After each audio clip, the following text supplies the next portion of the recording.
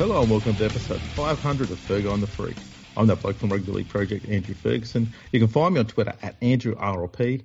And join me as always is the glorious League Freak. You can also find on Twitter at League Freak. How you going there, mate? I'm going very well, Andrew. 500, half a millennia of dominance over the podcasting market. How good's it been? It's been a solid 8 months. Yeah. It's remember how it started? It was a lot of intense negotiation. Yeah. I should go back and have a look at what the intense negotiation was, but I'm pretty certain it was about 3 or 4 messages and that was it. Do you want to do a podcast? Yeah, all right then. How do we do it? I don't know. Let's get on Skype and see what happens. Yeah, and then we press record and here we are 500 episodes later. I remember you'd posted on Twitter, I should do a podcast, and I'd been thinking about doing it for like 8 years. And so I just messaged you and said, let's stop fucking around and do one. Yeah. It's kind of the way I operate. I kind of just need someone to kick me in the ass to get things going, and then I'm all right.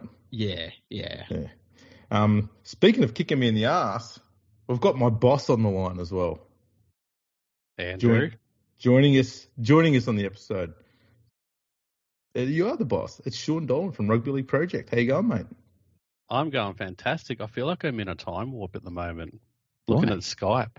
Yeah. I literally haven't used this based on my conversation history, about 10 years. Yeah, so the last time you used Skype, the West Tigers still hadn't played in the finals. Can I just say, before we really get into it, congratulations to you both on 500. Thanks. I mean, there's one Test cricketer in the history of the game, and that's a lot of history, that scored 500 runs, and that was Brian Lara. So you're in rare air now.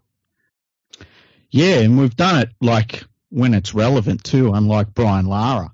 So it's been good. It's been really good. Well, I don't know. We could talk about the quality of opposition, but I don't actually listen to other podcasts anymore. So no, neither do I. I was going to be egotistical and say I only listen to the ones that I'm on, but I don't even listen to our one. No, it's been good. It's weird to think we've done 500 of them, and like we jump on to talk about footy. We never prepare, and we end up talking for 2 hours at a time about it, and we cut it off because it's getting too late. Like we could just keep talking all night if we wanted to, because we have done before. So it's pretty cool. Yeah, we did a few of those live episodes. Remember those overnight, and they would go for 3-4 hours. Yeah, what was the longest one we did? Like I feel like it was close to 6. Probably. There was one watching a football game where the game went for almost 6 hours. Yeah, that one. Yeah, that was fucking nuts. Anyway, so Shawn, tell me about the first time you started doing one shred of work on Rugby League Project. One shred of work. Well, it was actually funny you asked that. It was when I was supposed to be doing actual paid work at a job at a desk in a little suburb in Sydney called Lewisham, where I had a job working in a research and development. What do you call it when a business owner finds out a way to get money from the government and they take advantage of it? Scam? Research and development money. Scam. Well, whatever that was. So I just hope at the end of this you don't say you worked at Pfizer, but go on. No, this is a business that no longer exists, and it was a good company. I enjoyed it, but I was a little bored. There wasn't a lot to do, and there wasn't a lot riding on what I did. So, it just turned into trying to bide my time. And I think Andrew might have talked about how it all started in the past, about how it was going to be a Cowboys thing, and I was like, well, no one's got a Cowboys site up. I remember actually finding a Panthers fan site back then. This was in 2004, I think it all kicked off. And I was like, we need some Cowboys representation. And then I got so much information, and I thought, you know what, this is like, it's like when you discover something more than you start something. It felt like I was discovering something that the internet and the world needed. And so I just ran with it. I went, you know what, let's just kick it off. And the first season I did was 1995, because that was just the information I was finding. I think I found it on an old website called The Vault. Yeah, I remember that one. Absolute legendary website. And I just went, you know what? Let's just put this into a database and make it happen. And that was 2004, 2005. One of those 2 years was when I really actually started working on it. And so you put it together, you make a website out of it. When did this bludger stroll in and say, "Oh, I'll take credit for all of this"? It's a few years after. I think it was about maybe 2008. Yeah. All right. Yeah. I want to say, because so the history of Andrew and I should chuck in is dates back to our league, I believe. All right.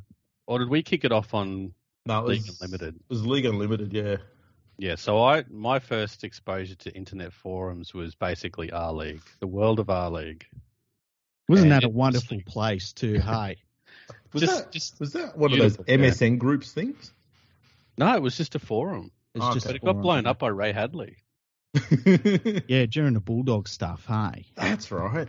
Yeah. And then, so everyone refugeed their way on over to League Unlimited, and that was where I met my friend Andrew, aka Mad Unit. That's it. I don't know if I can legally say that on this podcast, but so you called yourself Andrew? That was my my username on the forums. I started out on the official West Tigers forum and got kicked off for not being positive enough about the West Tigers. Yeah, and can't imagine that. Yeah, it was pretty crazy. It's pretty crazy. So I think it was about late 2005. And I was pretty much running the mantra then that the Tigers are going to jag their way all the way to the premiership here because they just had an easy run all the way through, and all the West Tigers fans going, "Oh, we've earned this," and blah, blah, blah. Yeah, but we have had the easier run. And then I swore at someone and got suspended for 2 weeks. So then I went over to the League Unlimited forum, found the West Tigers forum, made one post, and then found they had a South Sydney one, and so I basically just bombarded that with South Sydney hate. You did the South Sydney hate thing like I did early on. Yeah, well, you got to pick the easy targets. I was doing that in '98. Just fucking crazy. Oh, I didn't have the internet in '98 because I lived in the country. Yeah, true. One day they'll get the internet out there too. One day. It'll be good. It's coming in a box. Yeah. So you two team up. Andrew obviously has a thing for rugby league history, and Shawn, you've got this website. And when did you discuss? When did the discussion sort of start? Where you thought, let's work together and build something here? Well, Andrew was the one that came forward to me, so I didn't really have this idea of how I was going to bring people in because I knew it was more than I could handle. That was clear as day. And initially, I actually had it set up so I would say put all the data in for a specific competition or a season, and then once I was finished and I'd verified it all and I was happy that the data was correct, then I would go bang, hit a button, and it would go live on the site that everyone could see. So people didn't actually see all the work I was doing in the background. And then Andrew came along and he said, "Hey, my name's Andrew. I'm writing a book. I'm really interested in what you're doing. I want to help out. What can I do to help?" And I'd already had a really good association with Andrew on the Forum Sevens competition that we used to be a part of. And we were both in the same team together, and that team was the Panthers. It was, yeah. Funnily enough. Let's be honest, we were phenomenal. We were the best, clearly. And we got robbed by the refs every time because they ran the competition. Yes. That's a whole other story for another time. And name names. No, I can't. We'd already established a really good rapport, so we were good mates. I trusted him completely. I still do. And yeah, like you said before, he's taking credit for everything we've done, but that's fine. And we just figured it out from there. And I mentioned the thing about sort of being very gently with the data that went live to the website because Andrew really encouraged me to say, look, you've got all this stuff sitting here. Let's just get it all out there and then sort it out later on. And that's the way we've handled it ever since, and it's been great.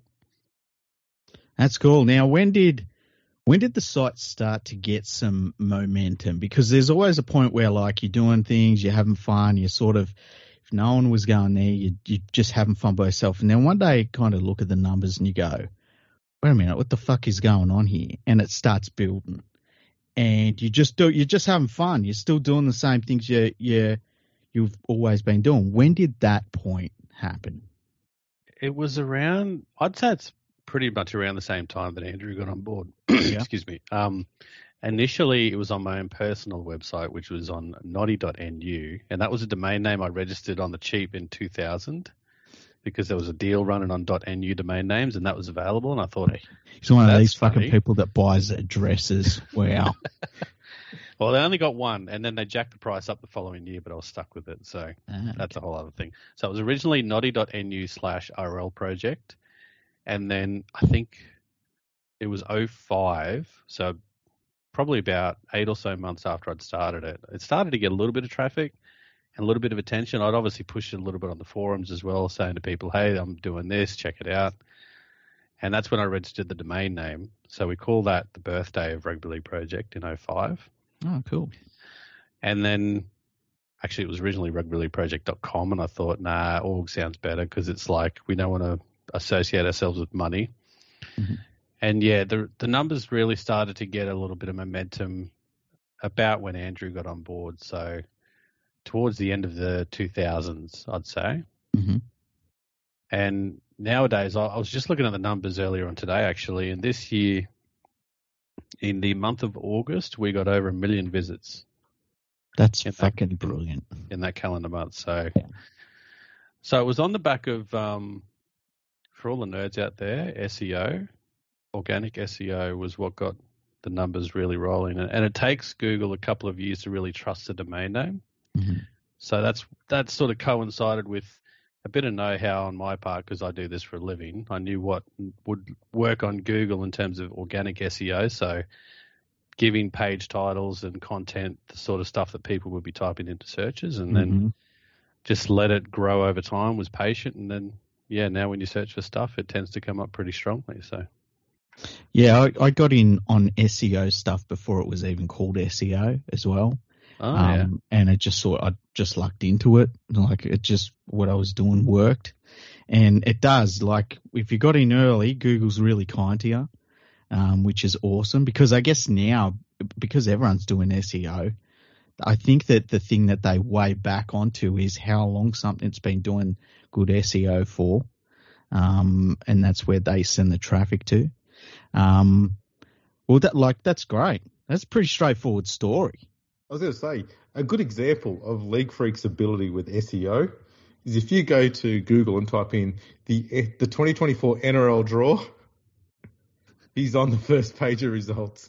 Exactly. That's brilliant. Hey, Andrew, put in the 2025 NRL draw. See who comes up then. How many years have you got there? We got first on the list. Put in the 2026 NRL draw, Andrew. You're all over it, Freaky. Hey, am I there? Have I done 26? No, you haven't. Okay, I'll get on to that tonight. Yeah, and those pages were made fucking years ago, hey.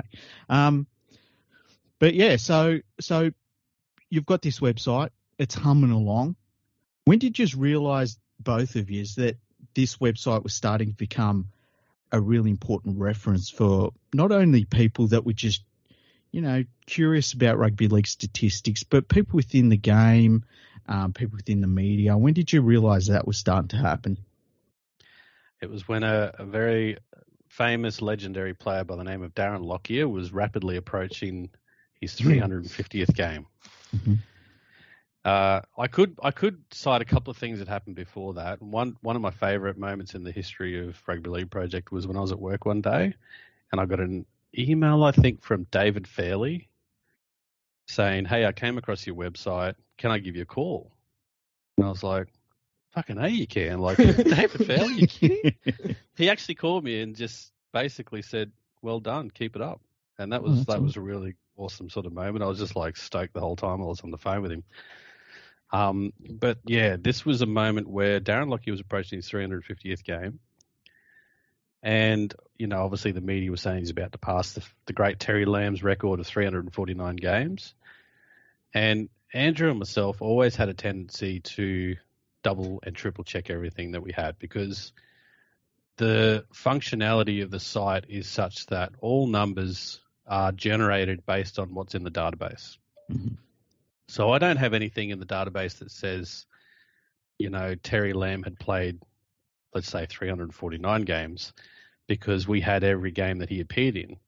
So there was literally a query in there based on where you went that said, based on him being in these games, he adds up to 349. The problem was his number added up to 350. Mm-hmm.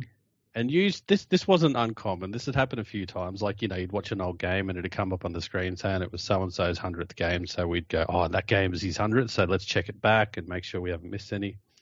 So we start checking Terry Lamb, and it turned into an absolute marathon because all the numbers we had added up to 350. So we started to make a little bit of noise about it. And then there was a guy that had a pretty popular sort of NRL news site that I think it was W.D. Nicholson, was it? That's the one, yeah. He got in touch with us and he wrote an article about it and blew it up a little bit because we basically proved that he played 350 games. And this was going again, like, we didn't do it lightly. We went and checked with West's historians because he played a bunch of games there in the early 80s, and we checked with Bulldogs historians and made sure that it all matched up and added up, and we couldn't find where it was wrong. And so it became a bit more of a thing than just something's happening here. We even had the Bulldogs historian go through match tapes to see if he could actually see Terry Lamb running onto the field in the games that we weren't sure on. Mm-hmm. And he confirmed, oh, yeah, he ran on the field in this game. And, yeah, he was there for that one. And I could see him over there in the background in the defensive line. And you're like, okay, cool. We can tick all these ones. So, yeah, that was probably a moment where we started to realise, well, I started to realise for sure that the site's definitely getting noticed now because it blew up a little bit on Twitter and the other socials. And we even started to get a little bit of hate from Broncos fans saying that we're trying to steal thunder off of Darren Lockyer's milestone. Yeah. So, yeah, it was interesting. And I even got a call from the great David Middleton to discuss what was going on too. So it was pretty serious. And then we ended up having a conversation with the NRL over it. Yeah. So who was it at the NRL you talked to? Oh. Who the fuck was it? It was whoever was pretty high up. Yeah, it was the media manager. So Andrew right. and I ended up having a bit of a chat about it because we got the impression that it wasn't something that whether it was the NRL or I think this is pre-ARLC. Yes, it was. It was. Yeah. And the Bulldogs themselves didn't really want to make a lot of fanfare about it. I think we spoke with Todd Greenberg when he was at the Dogs at the time. Yes, that's right. From memory. So they didn't want to basically come out and say, oh, we were wrong. It was actually 350, because you don't want to admit that you're wrong in that sort of situation. And there was talk about things like, people have memorabilia that say, have his picture on it and it's got the 349, they were stressed about people freaking out because the number's wrong now. Mm-hmm. And we were like, okay. So we sort of pushed it a little bit, but on the quiet. We were respectful of their wishes because we didn't want to make any enemies. And it was a real moment when I think it was the 2009 season. I'm trying to think of what year it was that it all came about, maybe 9 to 10. But whatever year it was, the following year I got the preview, one of those little sort of A5 size little booklets that have all the players for each team and their prospects and whatnot. And in that book, it had players with the most games. It had Lockyer with 351 or whatever he ended up on. And then below that was Terry Lamb, 350. And that was the moment where I thought, we're making a difference. Mm-hmm. So that was pretty good. And that was where I felt like we really become something more than just a goofy little website on the internet. Like we're becoming part of something more important. Yeah, and I mean, that sort of thing seems to have carried forward too, in that all the statistics that you both do put together, and I know there's a team of people that help with that. It's not just thrown on there, haphazardly. It's all researched and double-checked and triple-checked, and if ever there's a query about something, you reach out to people, you go back through things, you talk to people that know stuff and make sure that it's all correct. And I think that that's why Rugby League Project is the number one rugby league stats site because of that work and care and dedication that's put into it. That everyone knows if you get a statistic off there, it's a good statistic. You know that it's been thoroughly researched. So being able to have that reputation is solid gold. I mean, yeah, your support has been tremendous, of course, over the years, and that extends to the whole rugby league community. Like, you know, I've seen a few examples where people get really behind us, and they understand that sometimes the data is incomplete, or sometimes it doesn't add up, or sometimes I literally roll out some code on production that is just broken. Like literally today, I had to fix an issue on the 1986 New South Wales Rugby League ladder, because all of the ladders on the site as well are calculated from the match results, right? So given all of the mad shit that happens with different competitions over the years, and this includes World Cup groups, this includes, you know, like the Super 8s garbage that happened over in England in the mid-2010s, you know, all of the different comps that have had buys and not buys and, you know, everything under the sun. There's a big block of code in there that handles all that. So sometimes things go a little bit askew. And yeah, there was 1986 had a playoff between, I think, Balmain and Norths. And for whatever reason, the code was including that playoff game in the kind of normal season matches. And it took one of their buys out. So they were lacking a buy and they went down to 6th and 7th and the Dragons were 5th. So my good mate, Stephen Russo, thank you, mate, for pointing that out. I fixed that up and now it's back to normal. So there's, you know, people understand that. They know that we're working hard all the time and little mistakes happen and they're really respectful of that and they reach out and just say, hey, just notice this, can you fix it up? And we'll do it as soon as we see it. Except for one that you gave me, Andrew, last week that I still haven't got to. That's a duplicate game. Oh, yeah. Where's the duplicate game? Where can we look that up? It was something to do with the USA versus Ireland A or something like that. Okay. Yeah, some international. It was reported in two different ways, and so it got recorded at two different times as two different games. But it was, I think, one way it said USA versus Ireland A, and another one said USA versus Ireland A. So it looked like different games. Yeah, I get that. Yeah, and further research, you look at it and go, yeah, that's the same game, and then you just delete one. I also remember a line by Roy Masters where he said, and it was around the time the Storm had been found out they broke the salary cap, and Roy Masters said that the official statistics, rugby league statistics, will start looking like somebody's homework that they have just all these wrong answers in because it's got marks and teams lost points and all this stuff. It always sticks with me. Okay, I'm going to ask you both. I'll ask Andrew first, and then I'll ask you, Shawn. What is your number one favourite statistic in rugby league history? Statistic? Yes. See, I think the best ones is the phenomenal ones. So the best one is the two times that Andrew Eddinghausen scored 5 tries in a game, fell on the same date but on different years. And now I've got to find out what it is. It's sometime in August from memory. How about you, Shawn? What's yours? My favourite stats revolve around a famous bloke called Brian Bevan. Mm-hmm. His numbers defy belief. Like, you know, we have Bradman in cricket. This guy's the equivalent in rugby league. Absolutely insane number of tries and points that he scored in England. I haven't not cited a specific one because he has so many wow sort of records that it's hard to just pick one. Yeah. But he's usually what I go to when I look at stats that just blow your mind. Yes, he's in Albert Rosenfeld. The sheer volume of tries he scored in such a short period of time. Those two would be. I mean, I can't wait to put those in there because they are insane. Yeah, they're both out there. I bet Andrew could probably guess mine if I said one number to him. 49. 49? Yeah. Oh, was that when the Magpies won their last premiership? No. Oh. 49. This is 49, not number of 1949. number of tries by Nathan Cleary. Nope. Am I close? Come on, Andrew. You're talking a league freak. 49. 49. Is this going to be a Jerome Luai stat? No. Okay. It's one less than 50 Oh yeah. because one of them was an exhibition game. Didn't fucking count. Oh right, now you got me.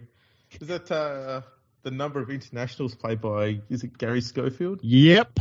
49, not 50. Sorry, Gary.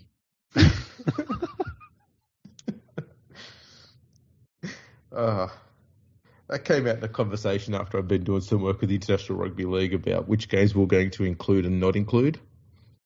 And they tried hard, didn't they? There was a very brief discussion about how we should include games against the rest of the world, and I said no. Mm-hmm. It's games between, international countries, not international conglomerates. Mm. So as much as I didn't really get my way there because there was a series that was played in Europe back in, either sides of both world wars. It was a European Cup or something like that. And for several of those years, England, France, Wales would play against other nations. And the ruling that was made was if international teams, like what they used to be called was test nations, were playing in an international an officially sanctioned and recognised competition, then all teams competing in that competition will be given test status for those games. So other nationalities has a bunch of test matches because of that. But because the rest of the world never actually played in tournaments, they often play games against the world champion at the end of a World Cup, but those games were not included as part of the tournament. That was like some exhibition thing at the end for a few extra dollars out of the gate. That was pretty much it. But if they had been included as part of the competition, then the rest of the world would have been in, and Gaz would be up to 50. But he's not. So what is it like to both of you to have a website that is very well known and stuff and just absolutely crushes the opposition into nothingness, into dust? What's that like? I don't think about the opposition. I just worry about making it the best and making sure it does what it's going to do. Serve the community. Make sure it has all the information it has. Keep adding to it. I mean, this is the thing, Freak. We have this perspective, or at least I have this perspective that it's called project because it's literally just a project that I do when I get spare time because I'm not good at sitting around and grabbing the remote, grabbing a bowl of chips and just chucking on the telly and watching Desperate Housewives of Mount Druitt or whatever it is that's on telly, right? Wouldn't that be a show? Like, wow. That's that. I'm pitching that, by the way. That's separate. I shouldn't have mentioned it. But that's my thing is like I feel like I just need to be sort of hacking away at something. And this is something that has become, I didn't plan it this way, but I could live till I'm 150 and I'll still have something to do. Yeah. Regardless of whether I'm working full time or not. So that's just how I feel about it. I try to keep it as unique and sort of me as possible because it's something that I want to be able to use. I feel like a lot of the time I just have it there so I can actually use it. If I want to look something up, I just want to use my site and look it up because I know where it is and I know it's going to be there. So, yeah, I tend to not think about winning necessarily. It's just having something to do. What are your thoughts, Andrew? I'm not too much dissimilar. I don't really think too much about how we look and stuff like that. It's more about, I don't know, that's going to sound negative, but I'm thinking about the data that we don't have in there yet that I need to go find. So at the moment I've started, and this is the problem I have too, is I don't often sit on one task long enough to finish it if I've come up against a bit of a wall. And I know I've got to go to a library or something like that down the road to go find some other stuff to finish it off. I'll just start something else. and then forget to go to the library, and then I'll find the thing later on and go, oh yeah, better do that next time I go down there. But so like at the moment I've started dabbling away at the Brisbane Rugby League, Queensland Rugby League competitions when they first began. And I'm kind of motivated too by people telling me that all the information was lost and we don't have any data. I was like, has anyone tried? Yeah. Because I'm about to. Yeah. And I'll sit there and I think there was one of the competitions recently just before World War One, which it might have only had 60 games for the whole season. Took me several weeks to go through and find that stuff, and the year before was even worse, and that took a few months. And that's just score lines. That's not getting lineups and scorers and stuff like that. It's just the score lines. But I'd rather have that stuff in there, and then when the opportunity presents itself, it's a lot easier to go back in there later on to find lineups when you know the date the game was played and what the score line was. You just go, right, let's just go find the lineups, and you can narrow your search right down to a few days instead of doing this broad search over 9 months or whatever, trying to find a needle in a haystack. In this case, I mean, I'm making the haystack really, really small. And so that's kind of what I try and do is if there's a way you can chip away and put actual correct data in there, even though it may not be fully completed, but it's complete enough, like a score line with the venue and the date and stuff like that. Filling in the next lot of details is a lot easier because you know what you're working with. But yeah, I have been getting better at this over the years of sticking on task for a lot longer. It used to be very, very all over the place. Yeah. But yeah, I've started to narrow down the way I work on things and get certain serious, important things done first and completed properly before I start moving into other areas. I'm not good at it. I've just got better at it. Still shit at it. I will admit that I'm still learning to sort of remember that if I have an idea and I think Andrew's the guy for this because of his areas of expertise, I'll just say it to him. And then without realizing it till after I've said it, he's onto it. Yeah. And I don't know how to manage him properly yet because I'm similar. I just have an idea and I'm like, let's go, let's do it. This is huge. This is awesome. And yeah, we don't know how to kind of reconcile big jobs either. See, I worked that out about Andrew, and it probably took me a couple of years where you'll say like, man, I wonder how many players have done this, hey? Oh, anyway, I was thinking about blah, blah, blah.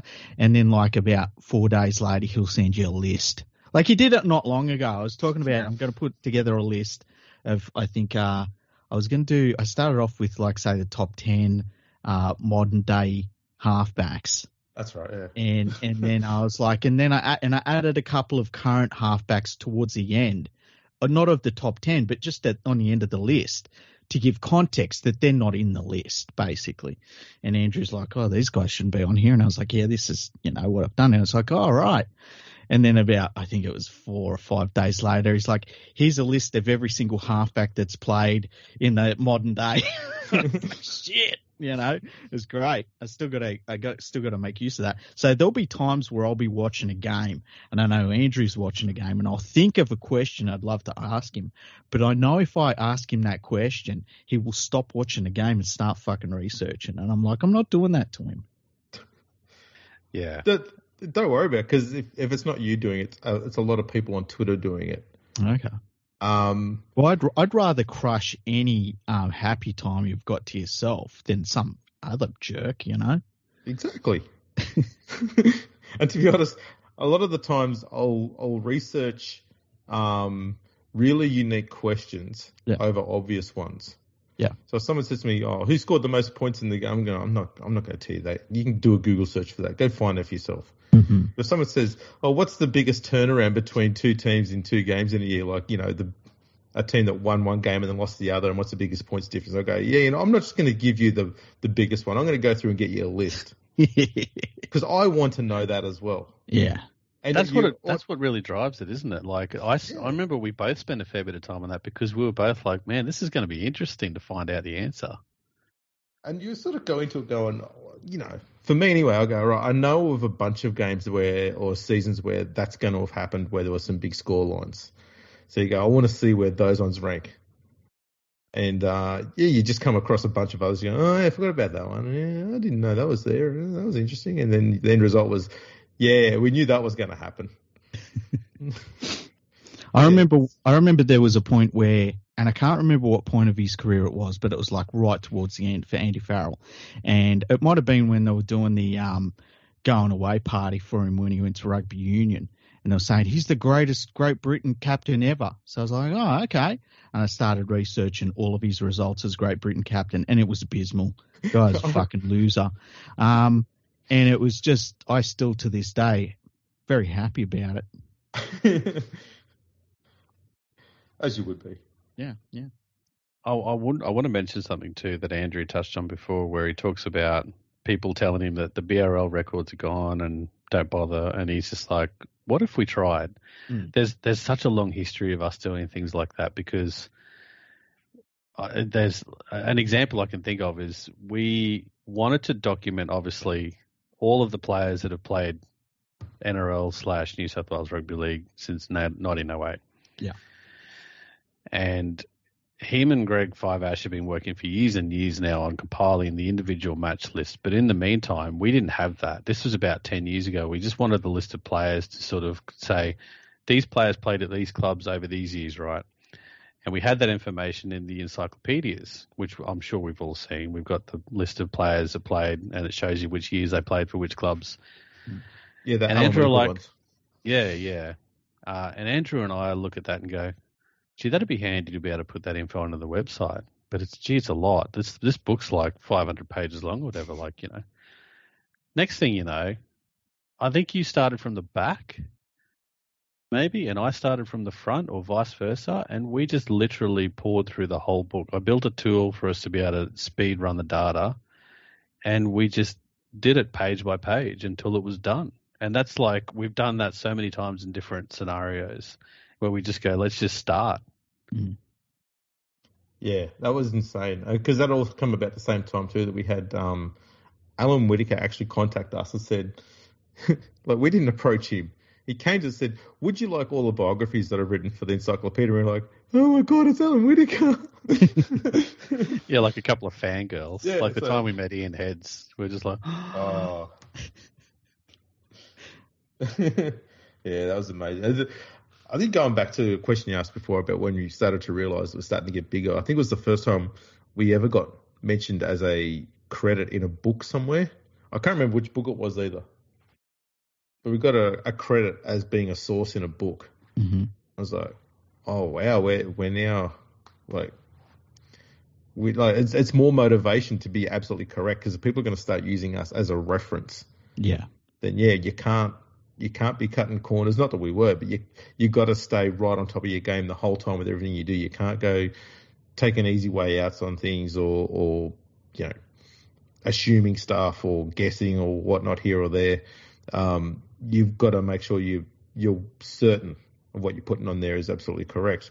And look, as we're finding out at the moment, there's still stuff on there which has historically been recorded wrong in every single source possible.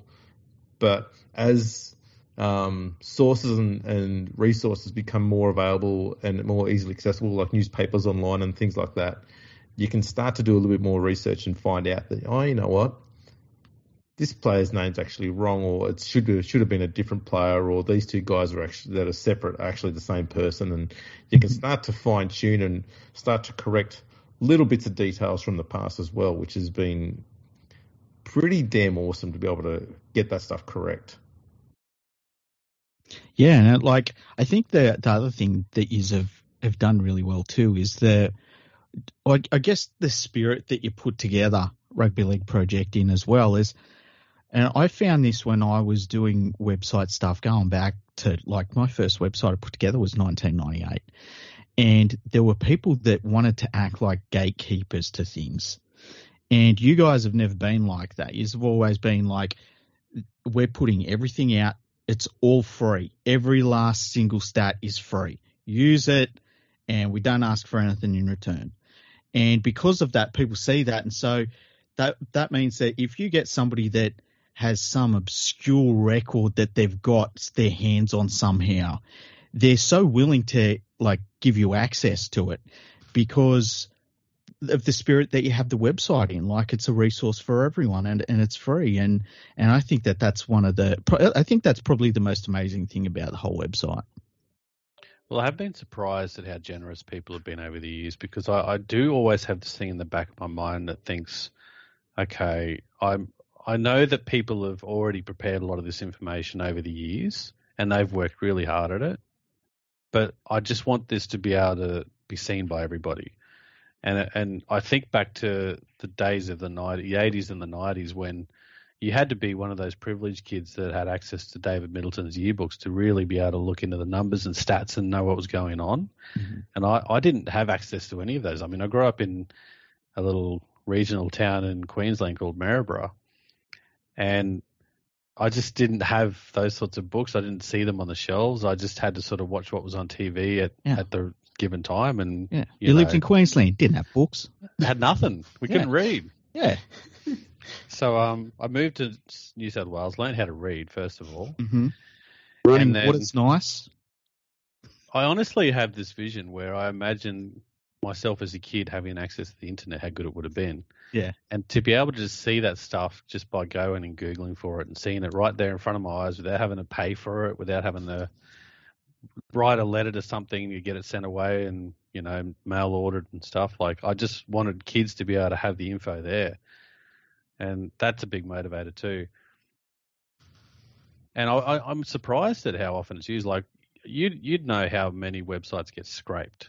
Yeah. And kind of bots running through it and ripping all the data out of it. We get so much of that. I look at the traffic and go, man, like that number I told you before is actually without all of the bots and scraping that goes on too. That's actual human visitors. Yeah. If I included those numbers, it's out of control. But it's I think that's a positive because it's information that I just want everyone to have access to and do whatever they want with. Yeah, yeah. I think the good thing is, though, that it's not like that has happened and there's been a bunch of clones pop up. Like it's still there's only one place to go for rugby league stats. And I think that's the awesome thing about it, because there is like, I think about it with rugby league writing, because my site's obviously more about writing. And, eventually there's going to be a bunch of clone websites that are just like Chat GPT, written articles that are filled in with some stats and things like that. And eventually it's going to get really good. Like it just is, because this stuff's only just starting, and you can see some of the articles that come out and you're like, oh man, this looks like it's Chat GPT, but eventually it's going to get amazing and people are going to be able to just make a whole website and just let the computer run on it, and the next day the website's going to be finished. And I wonder what effect that's going to have on people writing about the game. That hasn't happened with Rugby League Project, and I think because of the changing nature of it, that's probably one of the positives that it's always getting updated and stuff like that. And it's so ingrained now as well. Like you don't go anywhere else; you just go straight there. Everyone knows that. That's an honour to know that people rate it as highly as they do, and I do feel that and I do see that, but it still blows me away. I mean, I've been it's nearly 20 years old now. Like it's crazy to think about. I mean, I was just thinking of a story that I forgot to mention about when you realise that people are really going to the site. Was I got home from work to a missed call back when I had a landline. This was like in 2009 maybe, and I had a missed call on my landline from someone named Penny, I think it was, at Fairfax Media. And I was just bewildered. I was like, am I involved in something? Like, what's going on? Am I going to get interviewed? I had no idea what to expect. And it turned out she'd been set to by the sports journos because at Fairfax, it was a Friday, at Fairfax, for some reason, they'd installed some internet filter and it registered Rugby League Project as a gambling site and blocked them. And they started flipping out saying, we need access back. Can you get in touch with them and get them to fix their site? Because they didn't realise it was internal to them. Yeah. So she'd looked up the domain name and the whois information on the domain name to get my home number.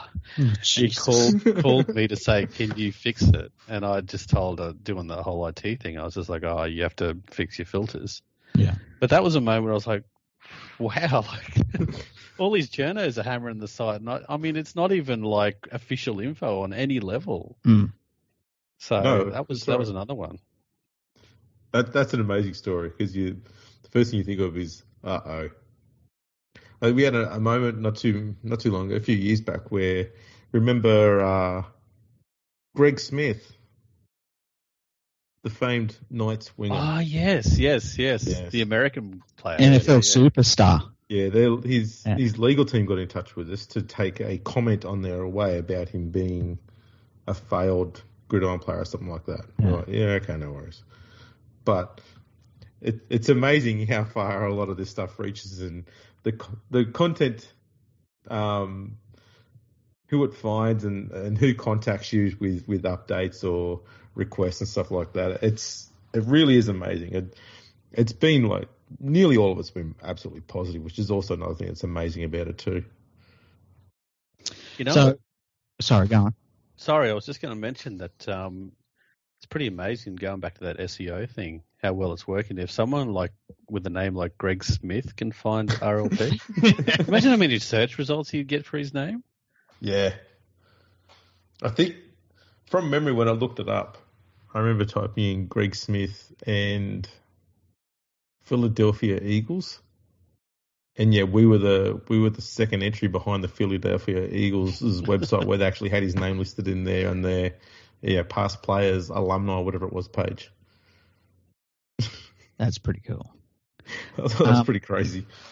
Okay, so have you both got a favourite section of Rugby League Project? I'll let you go first, Andrew, on that one. Oh, that's not fair. I didn't want to. Look, I think for me, it's going to be my baby. It's going to be the international stuff. Mm-hmm. That took so much time to compile and put together and research.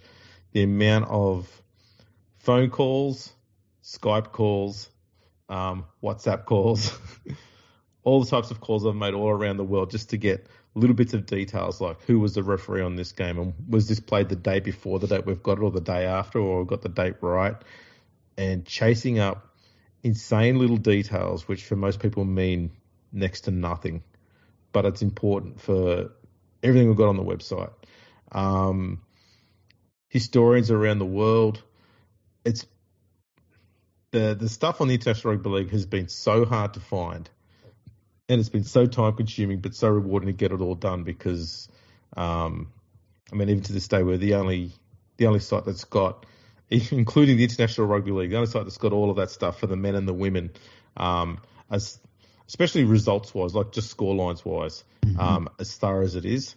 Because sadly, there are still games that we'll never ever get the lineups for. There's not many of them, but there are still some there. But it doesn't mean that we stop trying to find them. Because you never know what's out there. Someone might just find a box full of stuff in the attic somewhere, out in the shed somewhere. And, hey, here we go, found some information. Mm-hmm. So, you never stop trying on that sort of stuff. But yeah, I think the international one for me is probably the one that I like the most. How about for you, Shawn?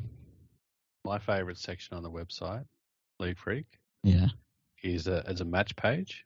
Yes. And it's the time that a young fellow by the name of Nathan Cleary dumped Dylan Brown on his head. Mm-hmm. If you're listening, go to that match page on Rugby League Project, and there's a little bit of a special surprise on there you might notice. It's my favourite part of the site. That's my favourite part of the site too, actually. There you go. I love it. So, Shawn, away from Rugby League Project, what is your favourite part of the Fergo and the Freak podcast, and why am I? I mean, it wouldn't be quite the same without you, Freak. You just give it that je ne sais quoi that it lacks without your delightful crown and that evil look on your face. That just shines through in your voice. You don't see it, but you feel it, you know? Yeah. The anger. The endless anger. The sheer fury. Actually, all he does is just fury. I think you need to. I do have one criticism of the podcast, as much as I enjoy it, and that is your social person needs to get their shit together. Yeah. Because I've left a few comments on recent podcasts on your YouTube posts, and no interaction from you guys on those. So can I just say, I've got a feeling that the guy who does the social stuff for Fergo and the Freak might also be the same guy that's in charge as the social stuff for Rugby League Project. Maybe I shouldn't say anything then, eh? He's been a little bit quiet. I don't know if you've ever had a look at the Rugby League Project page over on Facebook. Tumbleweed. Yeah, the slight problem for me on that is I left Facebook in 2012. Smart move. See? That's why he's the boss. He's the smartest one. Yeah. I am on there. I go on. I put up the episodes that we do on here, or if I've written something, I'll put it on my page. I literally am on there for 30 seconds, log straight off. Like, that's it. That's all I do. I don't look at my feed or anything. It's just nothing to me, Facebook. Not to the people that follow the page, of course, but it's just not something I use. Like, I use Twitter, obviously, but, I only use Twitter when I want to get yelled at. And MySpace. Well, MySpace. It's all going down on MySpace. So the action ICQ is where it's at. Yeah. Uh-oh. No, I do like the way you blokes just let it all out. No prisoners. I don't agree with it always. I don't think I would do the same. If I was to do a podcast, I'd probably overdo it and prepare too much and stress too much about the content and be really nice to everyone, and it'd be boring as shit. But you guys just go, fuck them. Just say whatever we want. Yeah, but we've got this general theory that people can go get fucked. And I like the way you think, though, where you're like, I know if I was doing a podcast, I'd research and make it good and stuff. And I like how you guys don't even worry about that. You don't worry about making it good. It's good. It's funny. It's basically my words, let's be honest. Yeah. Yeah, exactly. Like, I think I said we were the most unprofessional, poorly planned podcast out there. Something along those lines. Yeah, pretty much. But it works. It's great. Oh, good. I agree. It does work. It's fun to listen to. Yeah. Hey, I've got some questions for you both. Okay, go for it. All right. I found these 7 questions on the Twitter feed for the Wigan Way podcast. Wigan Way? Yeah. Okay. Now, obviously, we're not going to put this to Wigan players because they're not going to register on any of these. But so we're just keeping it to first graders then? Exactly, like proper players. Yeah. Question 1. Player that made you fall in love with rugby league? Oh, that's easy. Andrew Eddinghausen. The King, Wally. Yeah, mine was Tim Brasher. I don't know if you knew. First favourite player? Same thing, E.T. Alfie Langer. Mine also was E.T. because he had the same first name as me. Yeah. That's pretty shitty, but there you go. A player you always talk about? Matt Daylight. Well, that's a good one. Who do I always talk about? I talk about Clive Churchill a lot, hey? So, probably Luai. Luai, well, he's one of the great modern day players in the game's history. And I love him, and I go to war with him. And anybody that doesn't like him can just fuck off. And he's a good singer and a good dancer. And he won his 3rd straight grand final with one fucking arm. Of course I talk about him a lot, Andrew. What's your problem? Oh, man, the arrogance. I'm not sure how I'd answer that one, actually. Yeah, because it changes, doesn't it? It does, yeah. Like, as soon as the player retires, you stop talking about him as much. Cooper Cronk. I'd have to say Darren Lockyer. he's the one you talk about the most?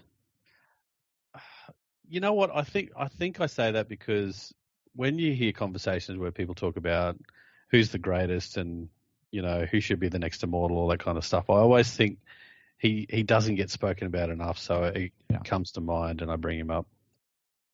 It's weird when you hear people saying like I think Gordon Tallis during the week. I don't know, it's Gordon Tallis, but during the week he said that Payne Haas and Big Tino could end up being a better front row combination than Lazarus and Webke. And I just wanted to burn the entire world to a cinder. That's fine. Player I always talk about. I'll probably go with Benji Marshall. Yeah, he's definitely him. Or Robbie Farah. Yeah, although half the time I talk about Farah, it's usually defending him. Yes. So I don't know if that counts. It counts. A player that broke your heart when they left your club. Oh, that's a good one. It's probably still Brandy. When Brandy, and I understand why he left club, and he needed to, and he come back.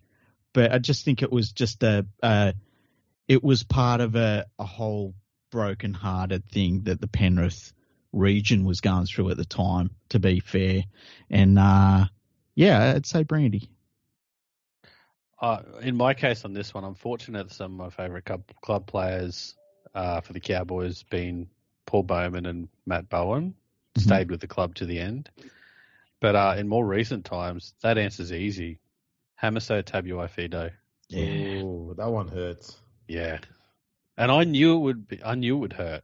Even when they stopped naming him last year, I thought, this is going to end badly. And I'm still pissed.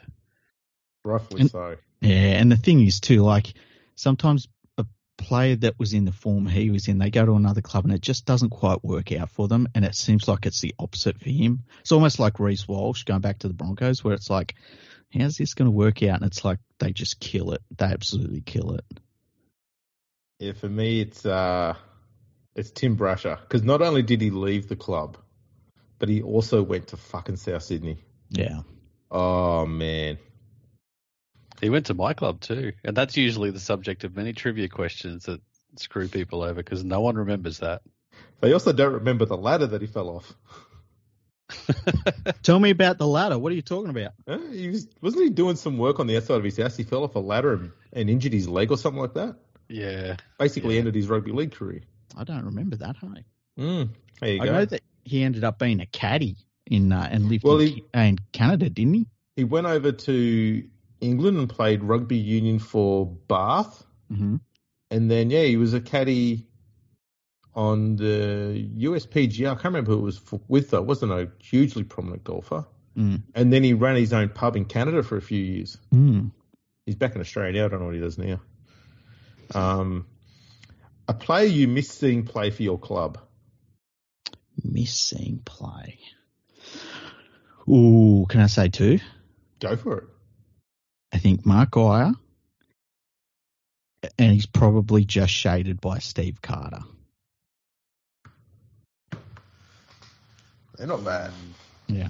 I mean, I could repeat my last answer with this one, obviously. But I'll go with something different and say I miss seeing Matt Scott play for the Cowboys. Really? Matt Scott? Yeah. Man, he was consistent as hell, though. I mean, I miss Matt Bowen too. I don't know. Like, I feel like he was just like he was stable. Yeah, he was steady, and in a club where you might be 5 minutes away from conceding 30 points, he was just like a safe space for me. You know what I mean? You know what? When you put it that way, and I think about the mindset of a Cowboys fan, I get that now. I totally get that. Yeah. So I miss that stability. Okay. What about you, Andrew? Pretty much all the players who the club have let go that have actually gone on to be useful, like we all knew they fucking would be. It's a long list. No, who's the most? Probably Benji. Yeah, that's a good one. And peak Benji, 2010 Benji. Yeah. Here's a random one. A Super League player you love who has never played for your team. Super League player that I love. I've got an easy one here. Do you want me to go first? Yeah, go first. Let me think. Okay. Greg Alexander. You're saying Australian Super League. That doesn't fucking count. Why not? All right, let's do Australian Super League then. Okay, Mal Meninga. Oh, he didn't really play Super League, did he? No, he didn't play Super League. Andrew Wait, Johns? You guys say ET. Yeah, I'm trying to think. I never I'm trying loved to think Andrew of Johns. an English Super League player that I loved. Martin Fire. Yeah, Chariots. Yeah. I used to pretend I was him when I was a kid. Yeah, he's hard to go past. There's a lot of forwards over there that were just off the chain over the years, but it's hard to pick one, isn't it? I like Barry McDermott too. I was actually thinking him, yeah. Yeah, I like him. I think he was actually one of the good players that they had, but yeah. I think I'd go with Baz McDermott. Yeah. He would have been great. Yeah. Absolutely. And last one, a player from your rival team who you secretly like. Rivalry? I don't know who the Panthers' rivals would be. Tigers, obviously. Okay, I'll pick. I mean, we own your ass. Because you know. I'll pick a Tigers player. That's playing now. No, I'm not going to put that much pressure on you. Okay, because I would have said Appy. Appy fucking had a great season. It's Benji. You know that. Yeah. Yeah, that's hard to go past. If I'm rivaling with the Tigers, I'm going Benji too. But I'd have to say, what's our rival? Broncos? Probably Broncos. Obviously. I mean, we've got a pretty good rivalry with the Tigers. Grand final in 2005. Those 2 games this year. That was just ridiculous. The wildest 2 games in history. Broncos. I'd have to say, Pat Carrigan's pretty good. Yeah. It's hard to go past him. Yeah, it's easy to sort of cheer him on. He's a good dude. Who's your biggest rival, Andrew? Like your club's rival? Who do you reckon it is? Is it whoever and they expand the comp, whoever they bring in, because you've got to beat them? It's gonna be. Well, that's the other team that we haven't lost to is the Dolphins. They're a bitch.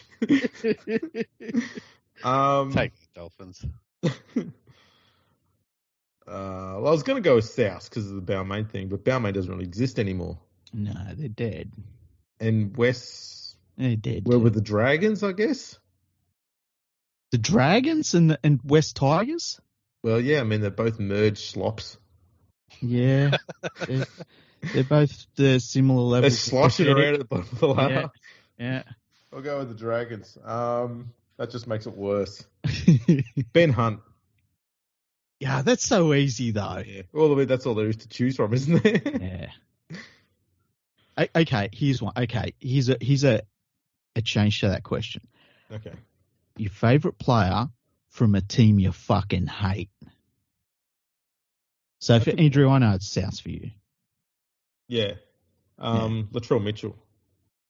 Okay. How about you, Shawn? I hate a few teams. Okay, who are they? As a statistician, am I allowed to admit that I hate a team? Yeah. I mean, I do. You know I have. I've gone all in on South.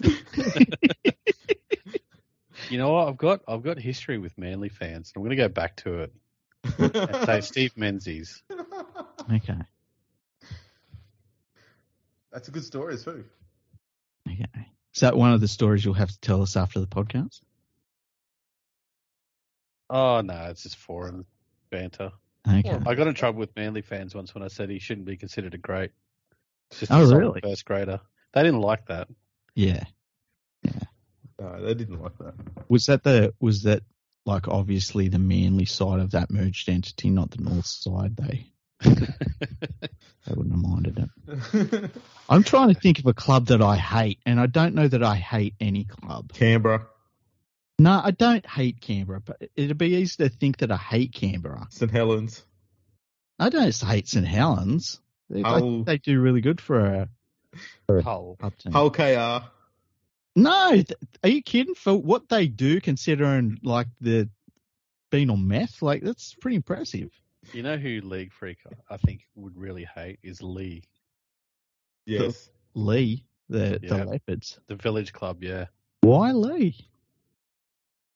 No, that's just a hunch. No, it would be West Wales Raiders. it's hard to hate something that's dead, Andrew.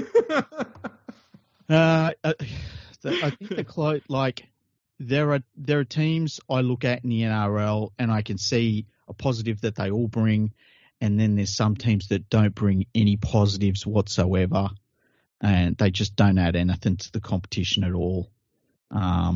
So yeah, but I don't hate anyone. But the Roosters shouldn't exist. Well, what did the Roosters do for the comp? They don't fucking develop players. They buy everyone else's players. What do they do? What do they add? Nothing. Well, they've got a new stadium down the road. That's only oh man, I had to self-censor so. God. I just don't see what they bring to the comp. And you know what? Melbourne Storm's on the clock too. They need to start putting some money into junior development too. No, they've got one guy this year. That's their first in 7 years. Yeah, and that's not good. That's not good enough. We all should be contributing to the development of players in the NRL. Oh, that means you like the Tigers then. Well, it's because they don't threaten you. Andrew, no one threatens the Panthers. Except the Tigers. Such confidence. Except the Tigers.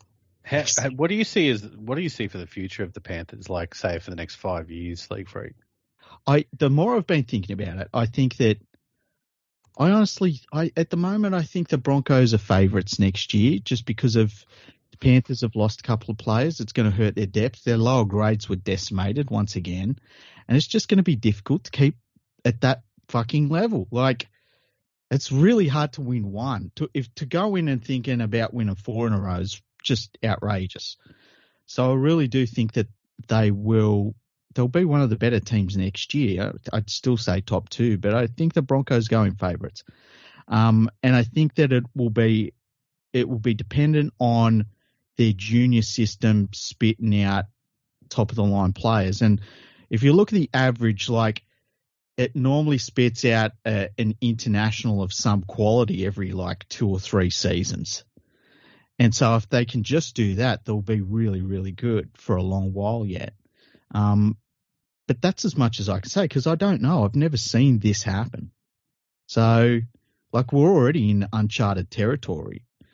And, for them to win 3 is outrageous. It's beyond what anybody should be able to do in the modern era. And so, if you said that they were going to win 5 in a row, that would be outrageous as well. But, so I don't know. I just am happy. As I said to Andrew a couple of weeks ago, after the grand final had just finished, I rang up Andrew. I was very stoic on the phone to him. And then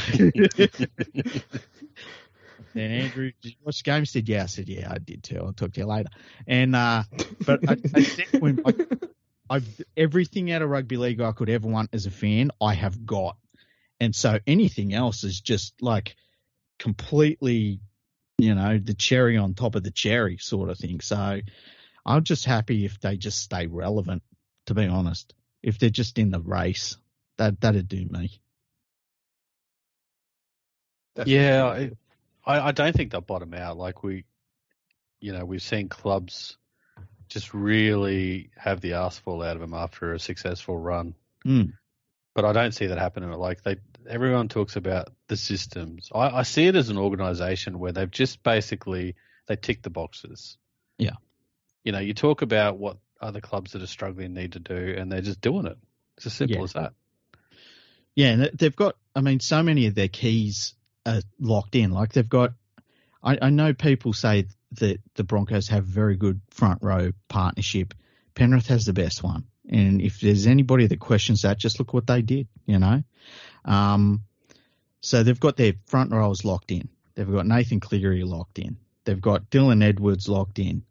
Tungor is locked in. To'o's locked in. And there's so many of these players that, you know, they're not about to leave. They're locked in for a long time. And I think it's just the depth part is a worry for me. And, you know, rightfully, every other club looked at what Penrith were doing in their lower grades and said, we've just got to grab what we can while we can. And you had all these young players and fringe first graders and stuff that looked at the first grade team and they were like, I've got to go elsewhere for my opportunity. And that's cool. That's what happens, you know. But it did hurt their lower grades, and that's fine. And so I think it'll be the next couple of years you'll want to see youngsters come through and really show that they can get the job done. And if they can do that, I mean, like, you know, we've won 2 straight grand finals and then we have the rookie of the year the following year. Like, that's ridiculous. If that sort of thing continues, man, I'm not going to survive it. It's unprecedented, isn't it? And it's impossible to see it lasting because of the unlikely nature of it having gone this far. Yeah, exactly. That's the thing. That's exactly it. You know, how many times we've watched a team finally win a grand final and then you're like, man, they finally got there and now they're losing 5 players and that's it. That was their shot. And then to win premiership window. Yeah, the premiership, famous premiership window. Like, is it, you know, probably the better question is how long is Penrith's premiership window if you looked at it? I mean, it's at least the next 3 years, right? But like something crazy would have to happen if it was cut shorter than 3 years from what we've seen already. You'd have to see them lose a lot of talent as long as they've got Cleary to be out of that window, as you call it. Yeah. Yeah, if you can keep 3 of your 4 spine players together for a long period of time, you usually are going to be successful for, you know, a fairly long period of time as well. I know we were a bit concerned at the start of the year about losing Coruscant, how Penrith would go. And they weren't as impressive this year as they were in the past 2 seasons, but they were still more than good enough, obviously, to go all the way, get the minor premiership and the premiership again. But I don't know, is that hooker issue going to be a problem for them next year as well? They didn't really solve it this year. No, they didn't. And I think it is something that because it's, you know, it's a relief valve on their halves. If you've got a hooker that can make some yardage out of dummy half is a good kicking game, and we just don't have that. You know, Mitch Kenny's a very good defender, and he got the job done. You know, you got to give him credit there. But, you know, if you could just have somebody in there that could, you know, just get a damage and run here or there, or, you know, make the defence so that they can't really set themselves against our forward pack, that'd be great. And I think the other thing about Penrith is, like, you look at all of the things they do right, and there seems to be something else on top of that. And I don't know what it is, but, like, to see what they did in that grand final was, I mean, that was like a dream come true. And you don't normally see many teams at any level being able to do that sort of thing. And, you know, there's something pretty special about some of these players. And, like, Ivan Cleary was talking about it in the speech that he gave at the Panthers awards night. And he was talking about how, like, as soon as these players can get back to training, they want to be back at training because they just love training so much. And just have that sort of environment around the club is really a different thing. And I'm sure there are other clubs where that happens too. But to have that on top of the talent and on top of the junior base and on top of the stability that they've got, like, all of that coming together and then having that attitude about enjoying your footy so much, you end up with this, like, real special combination of players and at the right place at the right time. And, man, it's crazy. I can't believe that they're my team and they've done that. Like, normally I'm watching other teams do this sort of shit. So am I.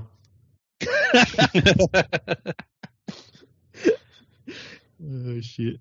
I will underscore what you mentioned about your front row. It's just so undeniable. I mean, there was the stat from the grand final that I heard about with Leota.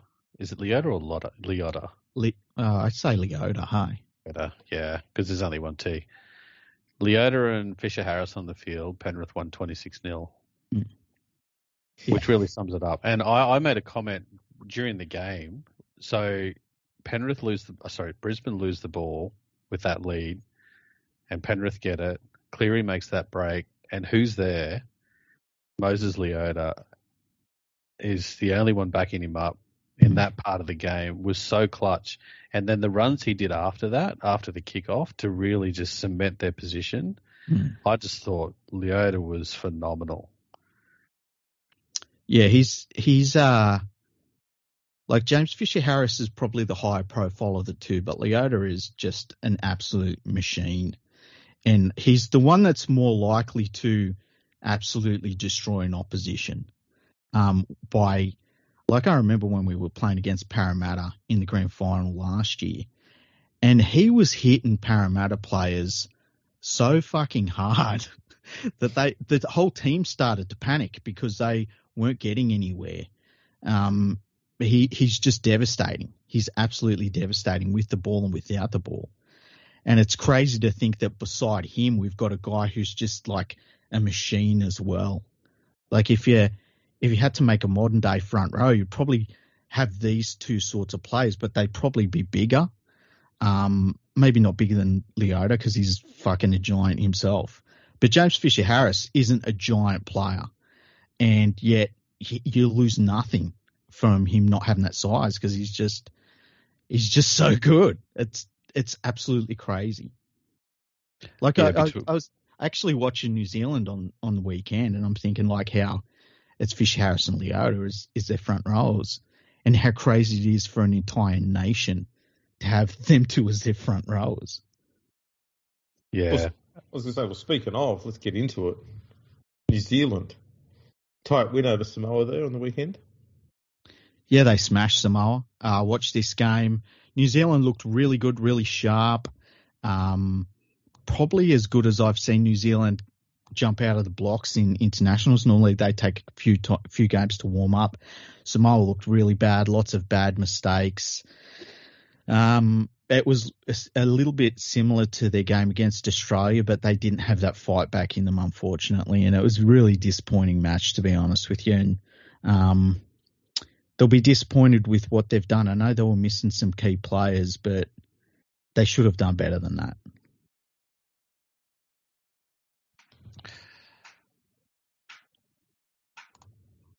Anyone else watching them games? I was at work, so I didn't see shit. Yep. And I was legitimately going to sit down and watch some highlights today, and then I had something to do with family here, and I got back in, and I got sidetracked by some research I was doing. I forgot how far I went over that, and I went, I've got to press record now. Whoops. That's all good. Yeah, I was going to say there's probably like that silence you just heard between Andrew and I, aside from the fact that we weren't able to watch the game live, unfortunately, probably is also a bit of a commentary on the game itself. It was a bit of a forgettable one because I watched the mini, as they call it, so not the highlights, but not the full game either. Mm-hmm. And I didn't see much from Samoa. Yeah, even in defence. It was a rough performance, and it just I did a tweet I think it was a couple of days ago, maybe yesterday, where like that's the problem for international rugby league is that when you tune in, the chance that both teams are going to be really set and turn up for a game is pretty low. More often than not, if you watch an international game, you're going to be disappointed by one of the teams and how they perform. And that's the big problem holding international rugby league back right now. Well, the thing that really jumped out at me about this game was New Zealand's hooker was Kieran Foran. What happened there? Yeah. I don't know. I think that they just won him out there. Hey, I heard a quote by Michael Maguire during the week, and he said, like, Kieran Foran would do absolutely anything to play for New Zealand. And that really stuck with me because there's a lot of really good committed players in that Kiwis team. But there's something about Foran when he's in that camp that it really stands out for Maguire. So maybe it was just having him out there and having him in the mix, you know. It was a bit weird they actually named him on the bench to start with, because it's not like you're going to take Dylan Brown or Jerome Hughes off. Mm. Just for whatever. And they wouldn't have gone into this game thinking they were going to put 50 on Samoa either. No. They'd have gone into this thinking it was going to be a lot tighter. So why would you carry your spare half on the bench? Like, surely you put an extra forward on there. But worked out in his favour in the end. I dare say you use Fa'amanu Brown as a second rower, I guess. It's going to be interesting to see how they match up against Australia, because Australia, you know, they've had the week off, got a good look at New Zealand now. I'm hoping it's just a really good test match. Hey, I'd hate for it to be disappointing. I'm sick of disappointing test matches. Yeah, you want to see something close happen. Yeah. They can't all be bangers free. This is true. Oh, Malta and Chile, 30-22 to Malta there. Did you check that one out? No, I did not. Oh, mate, it was just down the road from you. Where at? Sylvania. Fuck off down the road. Take me a fucking hour and a half to get there, you bastard. Everything's down the road. Haven't you been reading what the journalists say? Oh, no, right. It's all just down the road. It's like you just go from one country town to the other. It's just down the road, mate. Just go past the cow on the corner and you'll find that stadium. Costs $45 in tolls. That's fucking true. Fiji beat Cook Islands by 4 points, 22-18. I watched a little bit of this game. Unfortunately, I didn't get to see the end of it, which was apparently really, really good. From what I can tell you, I was going to say, from what I can tell you, it looks like Cook Islands were right in this game right until the end, which is great for them and a bit of a worry for Fiji. Yeah, the Cook Islands, we've talked about them. They punch way above their weight compared to everyone else. And it was a try by the Penrith Panthers to Ruva that ended the game. So that was pretty cool to see him get that moment playing for Fiji. He really deserves it. Dream Buller played really well from what I saw. And I will add that Cook Islands had, I think, one of the biggest international halves pairings I've ever seen. Brad Takarangi and Easton Masters, like huge units. But Masters was unbelievable. He was just like, my impression watching what I saw of that game was he got given the number 7 jersey, but didn't really know what to do with it other than just do everything. Mm. And he was so committed. He was just in every play and trying his guts out. It was just his third game in his career in the halves and the first time in the halfback. Wow. I remember calling him in the lower grades, and he just looked like an NRL player to everyone else. Just bigger, stronger, more skillful. And I was really surprised he didn't kick on and become a real regular, really good NRL player. So it was cool to see him playing well for the Cook Islands. And Brad Takarangi, I mean, how old is he? He's like 35 now, something like that. 35 next year. There you go. How good am I with ages? I'm so good with them ages. Yeah, it's just great to see him running around, and he does little things here and there that like he has no right to do for the Cook Islands, and it works. Now, also over in England, the English side beat Tonga 22-18. Yeah, well, they had the best 14 Englishmen on the field, Andrew. Hey. The best 14? Yeah. So the first half, right? Really good half of footy, really enjoyable. You could see that Tonga was short of a little bit of a run. England played very well. They both played really well, really enjoyable. Second half, big change. Big change. Referee took over, and it was real shame. Ruined the game and really made it so that England had as much go their way as possible. I'm not saying the referee did that. I'm saying that's the just what happened in the game. And, you know, Tonga now knows that, well, they have a run under their belt, which is great. And they know what they're up against now to try and have to win in England. They need to be very vocal about the refereeing going into the next two games, because it was really fucking outrageous. And I even had English fans tweeting me last night saying, this is crazy what's going on. Like, completely different second half. And that's just not good enough at international level. Yeah, I feel like this series is such an important series in the history of Tongan Rugby League, because you've always had these round robin type of competitions with the Pacific nations over the years, and it's a different feel, I think, from an organisational sense than having a specific committed, dedicated tour where you go and play internationals against one team in a series. And this is a great example of how they navigate their way through this situation with the refereeing standards that you just pointed out. Like, they've got to manage that from an organisational point of view, and it's a great part of their, I don't know, growing up. Like, it feels like they're becoming a real test nation as we speak. Yeah, with this series, and I think they were great. I think they've got an unbelievable team. Like, you look at their team sheet, and it just looks spectacular. So they'll take it to England in game 2, I'm sure. Yeah, I still think they'll win the series. But they know now what they've got to do to win, and it's not just to beat England fair and square, I dare say. There were some good plays in the English team, like Thomas Burgess was fantastic. He was my man of the match. When he was on the field, he was trying to stem the tide against the Tongan forwards all on his own.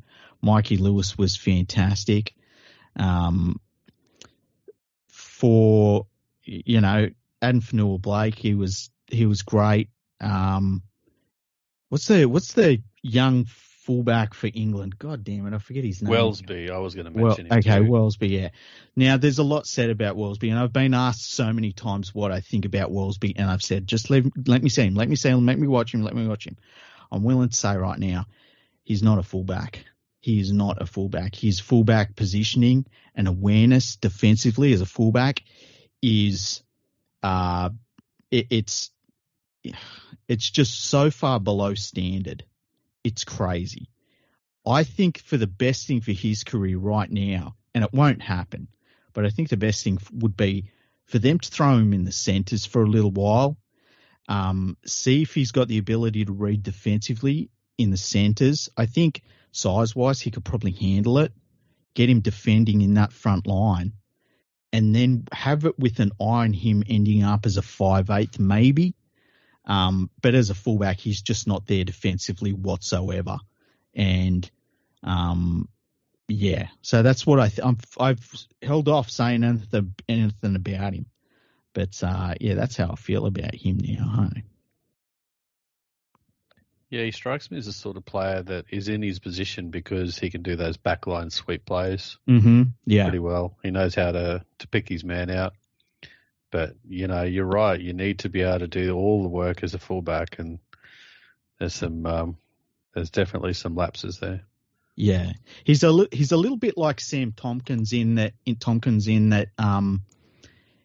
he does have an ability for ball playing, but he's defensively he's gone. He's not there at all. And you can get by in Super League at one of the top 3 clubs if you're not very good defensively. But I saw people saying, the Bulldogs should sign him and stuff like this. And it's like, man, he would last a month at fullback in the NRL and that would be it.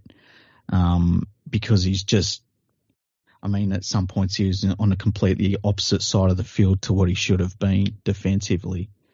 And look, he can work on that. But, at the age that he is, he should be much further along. And so that's why I question whether he's actually a fullback. That's what I would do. I'd move him into the centres. But as I said, they won't do that, which is fine.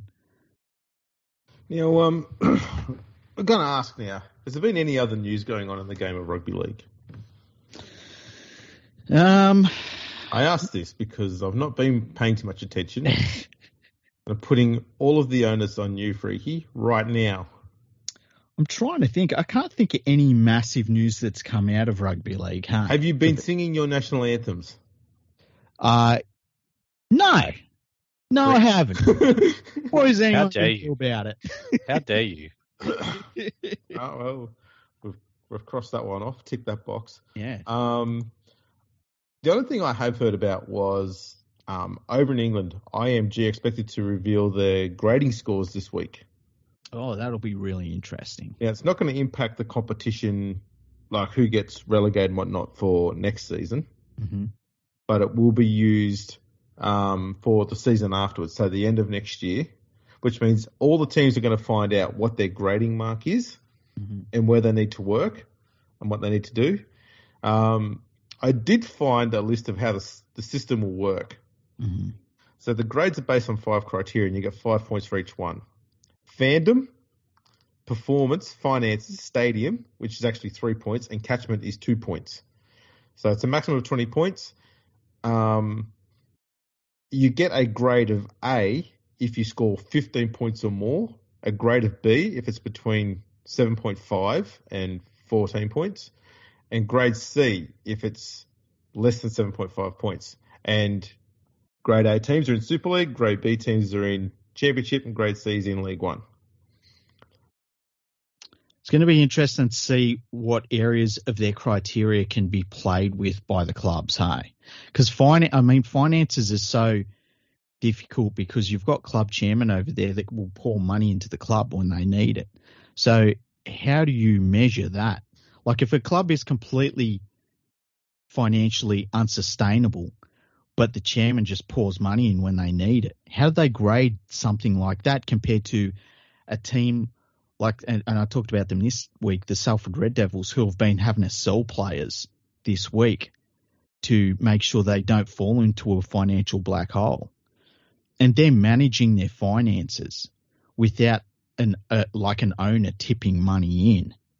So how do you balance those sorts of things out? That's going to be interesting. A stadium is very easy because it's a facility. You can look at it. You know, it's obviously about capacity and facilities that you've got there that are available to patrons. But, you know, something like, you know, you can play with finances. I know that there's a component there for social media and things like that where you can buy social media followers. Like, how do they make sure teams aren't doing that? Just follow Donald Trump. You'll be fine. Does he buy them? He's not I don't know. there, is he? But if you follow him, I dare say there'd be an awful lot of those weirdos that would just trickle along behind him, follow everything he follows. Don't you know, though, Freak, that Elon Musk is cleaning Twitter up? That's why he bought it. So there's no more bots. Yeah, I've noticed the no more bots things, hey? It's been, every time I'll post something and it's immediately liked by somebody that's selling crypto. It's like, wow. Yeah, I like the fact the bots have been replaced by ads for stuff I don't need. Yeah, that's been great. Thanks, Elon. But yeah, that's basically it there. I'm curious as to why they still think it is financially viable to have 3 grades. Why not have Super League with, you know, a third of the teams and everybody else just goes into second division? Isn't it costing more money to have 3 grades? I think the problem that they have is that you've really only got about 6 teams that can really survive in Super League, all right? And then you've got a bunch of teams that barely hold on. And then in the next division down, you've got a couple of teams that might be able to get to a position where they can barely hold on. And then the teams below that are trying to catch up to those teams. It's like... True, but I mean, what they've got to have is all those teams that are at the bottom end of League One. Yeah. They've got to be playing against teams that are in Championship on a regular basis in order to get them up to that level. It'll take time and all that, of course. But the other thing you could do is, instead of having these stupidly long fucking seasons for no reason, have a big Championship competition where there might be 28 teams. They just play one game against each other. Not 2 or 3. Don't have 2 different fucking cups going on at the same time. You've got the 1895 Cup and the Challenge Cup. And what are they trying to do? Kill these players? And kill the clubs? They make them play so many games, and each game it's not a profit each game. There's a lot of expense with every game. So find a way to cut it down so they've got a much shorter season. Look, 28 teams is far too many anyway for that division. They should probably have 20 maximum. Then every team's just playing 19 games. They can play the Challenge Cup. You don't need the other one. It's stupid. And, then you're getting back to the teams playing maybe at most 25 games in a season, which is on par with what the NRL's doing. Yeah. Instead of having these part-time professionals playing, near 30-odd games every year. It's stupid. It's pretty crazy. Another idea I saw put forward was that they split into a couple of divisions in England. So you've got basically, it'd almost be Yorkshire and Lancashire, and it would cut down on travel costs for them, because once you're at that level, like, it sounds silly, but the travel costs just within England something they've got to consider. It sounds weird, but like, that's it's so huge. I know, right? Remember they were complaining about second division teams or third division teams having to travel all the way to the southern part of England for that new team they brought in? Was it when they brought in like Bristol or something like that? I can't remember what's the name of them. Cornwall. Oh, right, yeah. Oh, yeah.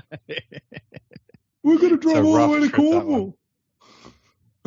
Still, it's not like that's for these teams at that level. Like, that's a real consideration that they have, and I think anything you can do to lower costs is good. But then you've got to weigh it up about like what happens if one of these divisions ends up being so obviously stronger than the other one. All of a sudden, you've got three divisions again. You know what I mean? So, yeah, I mean, the thing that got me the most about the whinging about Cornwall, though, is that there was more complaining about English fans having to go to Cornwall than about any of the travel that might have been required when the Toronto Wolfpack were in the competitions. Yeah.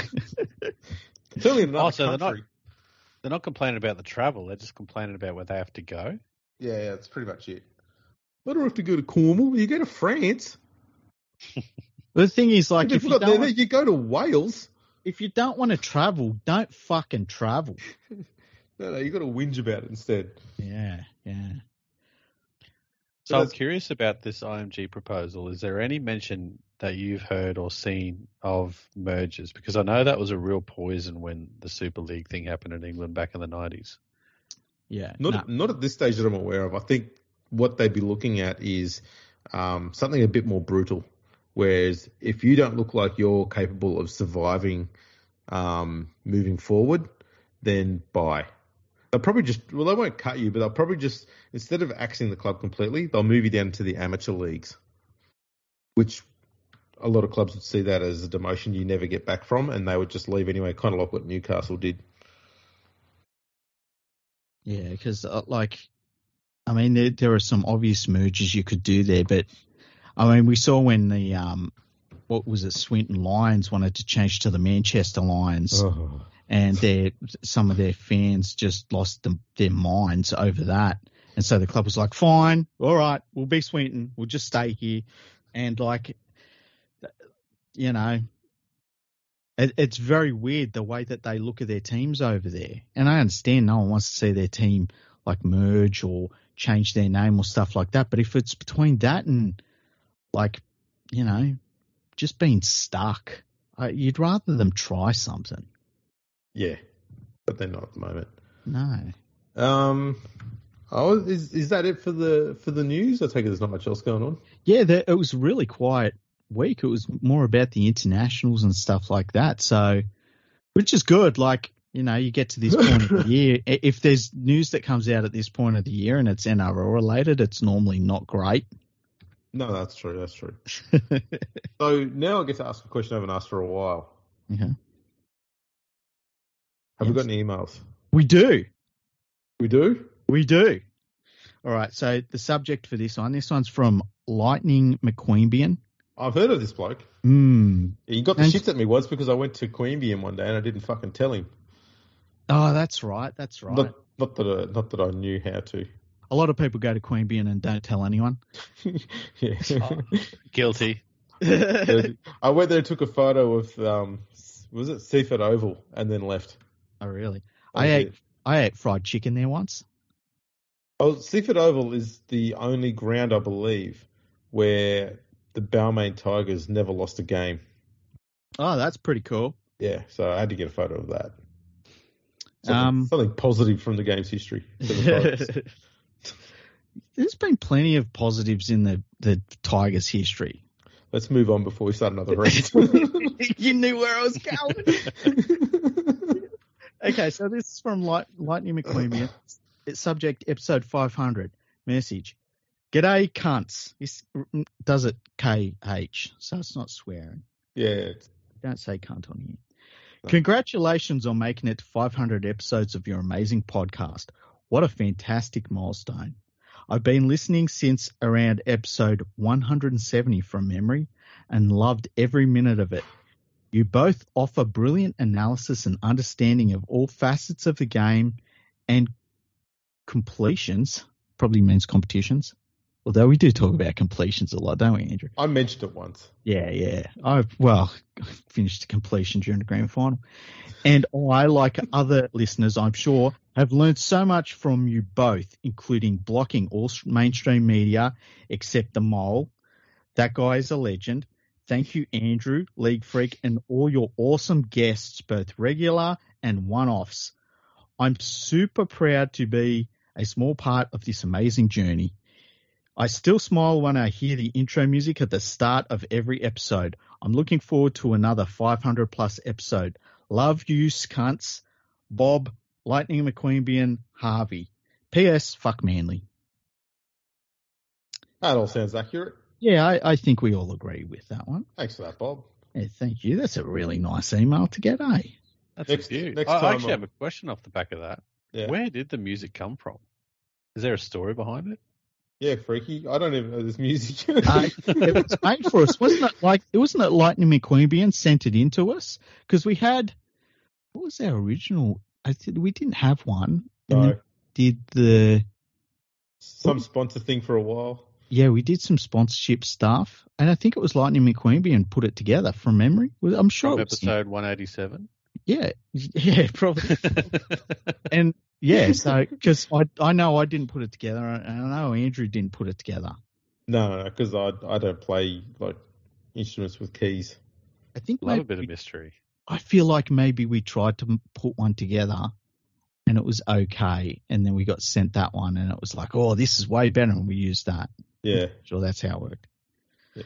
Okay, so this one is from Sam Reville, who's been a long time follower of mine. He's a Cowboys fan, isn't he? I can't remember, to be honest. I can't remember. He's always liking our tweets and stuff about the podcast. Yeah, Sam's a good bloke. Yeah. And the subject is episode 500 question. Hi, F and F.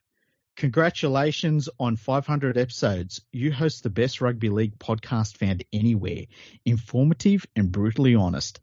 I'd like to ask for your thoughts on pre-season rugby league. He's talking about the World Club Challenge. Are you fine with the new and current pre-season challenge tournament? Would you like to see the Nines return or something else? Looking forward to the next 500. Thank you, Sam Reville. I hope I'm saying his name right, hey? Because I want to say Reville. Too bad. He's got to change it to what you say now. But it's not Reville. I'm sure it's Reveal. I'm sure it's Reveal. Is he talking about the tournament that they had this year? Yeah. I fucking hated it. It's the dumbest thing I've ever seen. It's actually, it is up there with the dumb ideas that England comes up with in order to have a final system. I hated it so much. It's so stupid. It's pointless.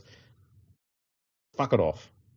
You know what's funny? I think I realised that it's literally just trials, right? No one's questioning that, and it's obvious to everyone. Yeah. But by wrapping this framework of a competition around it, suddenly makes it seem like it's more interesting. Yeah. Well, that was the concept behind it, yeah. But nothing changes about the way that teams use it. Well, no, so because and some teams played 2 games, some played 3. Yeah. And some of them were against teams like I think the Broncos played against Wynnum Manly or something like that in one of them. Yep. Yeah, Penrith played a semi-professional team as well. Yeah, that's right. I mean, how are you trying to turn this into a competition? Your opponents. Well, it's nuts. You can't. How are you going to make it a competition where one team can play 1 game, one team will play 3 games?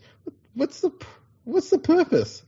Like, if you're going to win a Manly in there, they may as well play 3 games like everybody else. Yeah. And then why would you have them playing 3 games against NRL sides? Why would you get a team from England involved in it for 1 game? They did. It's dumb. They were involved in it.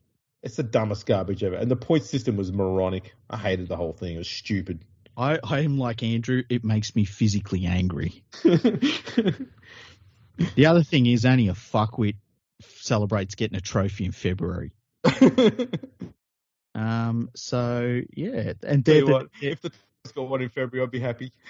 The West Tigers didn't you just win the Nines one year or the Sevens? I think it was still the Sevens. The Nines. We got the Nines in 2004. Oh, did you? And I instantly thought this is the last trophy my club will ever win. Who was in that Nines team? Were there some of the great names in that Nines team? No idea. Bengalia, I think, was one of them. That's about all I remember. Went to high school with him. Benji, Farah. That would have been pre-Benji nearly, wouldn't it? Oh, no, he was 03. Yeah. He started, yeah. I don't know if Benji was playing or whether he was injured. I can't remember. Shoulders would have been fucked by then, eh? Who else was there? That Daniel Fitzhenry areas? Yeah, he would have been in there. Daniel side. Daniel Fitzhenry era was a good one, hey? Well, it's more successful than the current one. Would you rather that era or the fucking, what's his name? Graviani. He was a handy player. He was. I ditched him. Who else would we have? I don't want to go down this path. Let's talk about something else. Yeah, we end up going for 3 hours sudden, and it always ends in you going, "Fucking bored." Like, good though. I'm trying not to mention those two dickheads for at least one episode, and this important one. So we'll move on. I think I mentioned one before, but not the other. Somewhere out there, he's holding up a melon, trying to work out if it's ripe or not. His little hat. Yeah. Trying on his hats. The cosplay expert. So, what do you think of the North Queensland Cowboys next year? Because they had a real disappointing year this year. Like they should have. It's hard to say.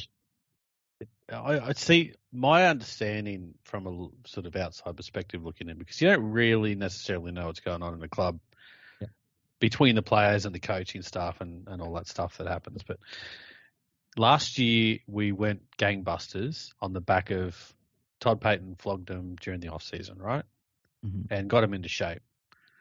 Then this year he decided, well, I don't want to overdo it, so he eased off, and then they basically turned into powder puffs in defence again. So I don't know what his plans are, but it seems like this is kind of the problem that we have. We need to instill some sort of defensive starch, which is not Cowboys like. So we need to create a culture that instills that sort of starch and then go from there. Obviously, the defence is the starting point. Yeah. So it depends on how that goes. The rest is like, we can score points. Not a problem. I mean, look at the Tigers. Like, fucking hell. We can roll. We just don't know how to stop them. Look at the Tigers. Yep. 100%. That was a bad one. I think that with the Cowboys, it feels like they need like a couple of just tackling machine back rollers. I feel like they've got too many big dudes who are immobile, and they just need like some dudes that can get through work. I feel like that's what they're missing. Yeah, could use a Liam Martin, eh? That'd be handy. That'd be real handy. Mm. So, I don't know. We could either end up 3rd or 12th. That's the best summation you'll ever get out of a Cowboys season. It's going to be one or the other. There's no middle. They don't finish 8th. Yeah. Would they have 12? Would they have the widest, like between their highest point and their lowest point going into next year? Because I reckon the Roosters could do the same thing. Hey, where if it all works out for them, they could be pretty high, but they could also be really low if it works out for the other way too. I think Newcastle as well. Yeah, that's a good one. Yeah, I reckon they overachieved a bit this year. Yeah, so do I.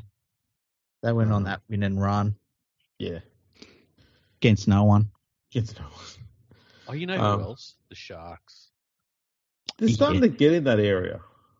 Like they always manage to sort of somehow cling on and make it to the finals, but they seem to be going, I wouldn't say backwards, but they're coming back to the field that's in the bottom half because those teams below them are getting better at a faster rate than the Sharks are. So they're starting to come back to that field a bit too much. And Theirs is just a bit of a mess. Like for What about the start of the season, you could see that they were trying something different in the defensive structure, which didn't work. So they canned it and went back to what did work. But when they did that, they then went and changed their attack structure to do something different, which then stopped them from scoring points. So then they changed that. And by the time they did all that fucking around, they were struggling to keep in the 8. And I don't know why they were doing all of that at all. Like, they were scoring points comfortably the year before. But why change that? But that's what they were doing. Because their defensive structure became an absolute mess by the end of the season. They didn't know what they were doing at the end. They had half the team going left, the other half standing still, and the other part's going right. And they're not working as one cohesive unit like they used to. They were sort of just in these little blocks everywhere. Yeah. And if teams were smart enough and ran at a good, you have one person on an angled run and one on a straight run, bam, there's fucking gaps in these between the two blocks. And no one's coming across in cover defense. And that's how they were scoring points against them. It's crazy to watch. I'm looking and going, you keep this crap up, the Tigers will put points on you. Yeah, I guess Fitzgibbon's on the clock next year, hey, because, he had his honeymoon season and then this season's been, pretty average. I feel as though he has this idea of what he wants his team to be, but he doesn't necessarily have the personnel to pull it off. I think that's the problem. And that's part of coaching. Like, that's a really important, and I think back to Chris Anderson had this problem towards the end of his career where he wanted to put something in place that just didn't work with the personnel he had. And when you can't accept that, that's a problem, with your coaching. So that's the way I was looking at the Sharks, because I know a lot of people were saying that they felt the Sharks would be pretty good, and I just never saw them as any sort of threat for the premiership for multiple teams, So, yeah, Fitzgibbon's going to have to do a job next year. I'll tell you another one I think could go one way or the other, depending on how things go, are the Canberra Raiders. Like, you could convince me that they have things go their way and finish maybe, 4th place. And obviously they bow out straight sets. So they're the Raiders. But I could also see where it falls apart and they end up 15th. Yeah, I don't know. I think they'll be okay. You reckon? Yeah. Depends on if they keep Ricky. Like, he's both their worst enemy and their best friend at the moment. He is a bit. I think moving Whiten on is actually going to help them in more ways than people might realise. Because I don't think he properly fit into that 5/8 role that Ricky Stewart wanted. I think Ricky Stewart wanted Laurie Daly there. I mean, we all do, but he works with what he knew would work for him. That's why he never gets satisfied with a halfback, because none of them do what he knows what he could do. So he kind of wants this really genuine X factor at 5/8, but Whiten just didn't quite work in that role. Because I wouldn't be surprised if he goes to South and they immediately slot him in at the centres. Yeah, I think, 100%. And I think the thing too was with Whiten, you would hear commentators saying, Whiten, he's really leading this team. And it's like, have you watched the fucking Canberra Raiders in 18 months? Because Whiten's been shit. So, yeah, I agree with you. He's addition by subtraction. And obviously Croker's left. I mean, that's a negative for him. That's going to hurt. It'll just be no different, really. I was just tossing up a light one there for you. Croker's not out there. Yeah, just lobbing one up. Yeah. Free hit. Yeah. As for the Tigers, spoon. Right. What else is there? Do you reckon that they'll get the spoon though? Yep. Yeah, I was trying to make it some sort of suspense. Of course they will. That's a no-brainer. But they're building something. That's the important thing. Another spoon. Yeah. Yeah. What round does Benji Marshall get axed? They won't axe him. What they'll do is they'll say, we don't want you to hurt your legacy. Yeah. So if you would like to leave, we will let you do that. And you could cite personal reasons if you want. Your dog died or something. And we'll do a sub story, how tough has Benji. He's doing this despite all the pain and stuff he's going on. We're going to have to let him go because we can't do this to this poor fella. It'll be something like that. There'll be a sob story to let him go so he doesn't damage his reputation. They'll put Farah in there so they can throw him under the bus because he's used to it.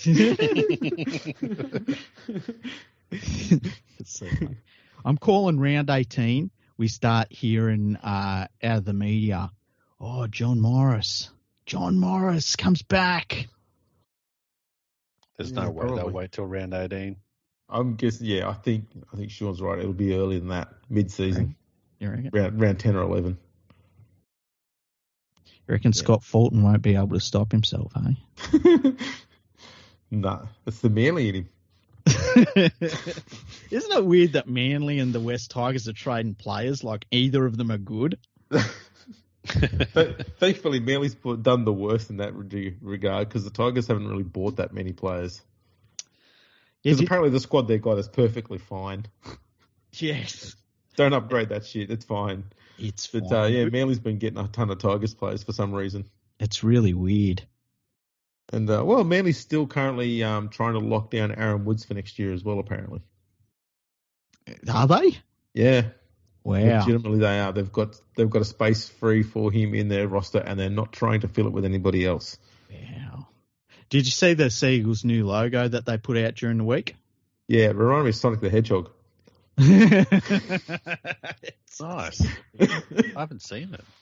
It's just okay. I think another person said it looked like the head of Lisa Simpson when she was an adult.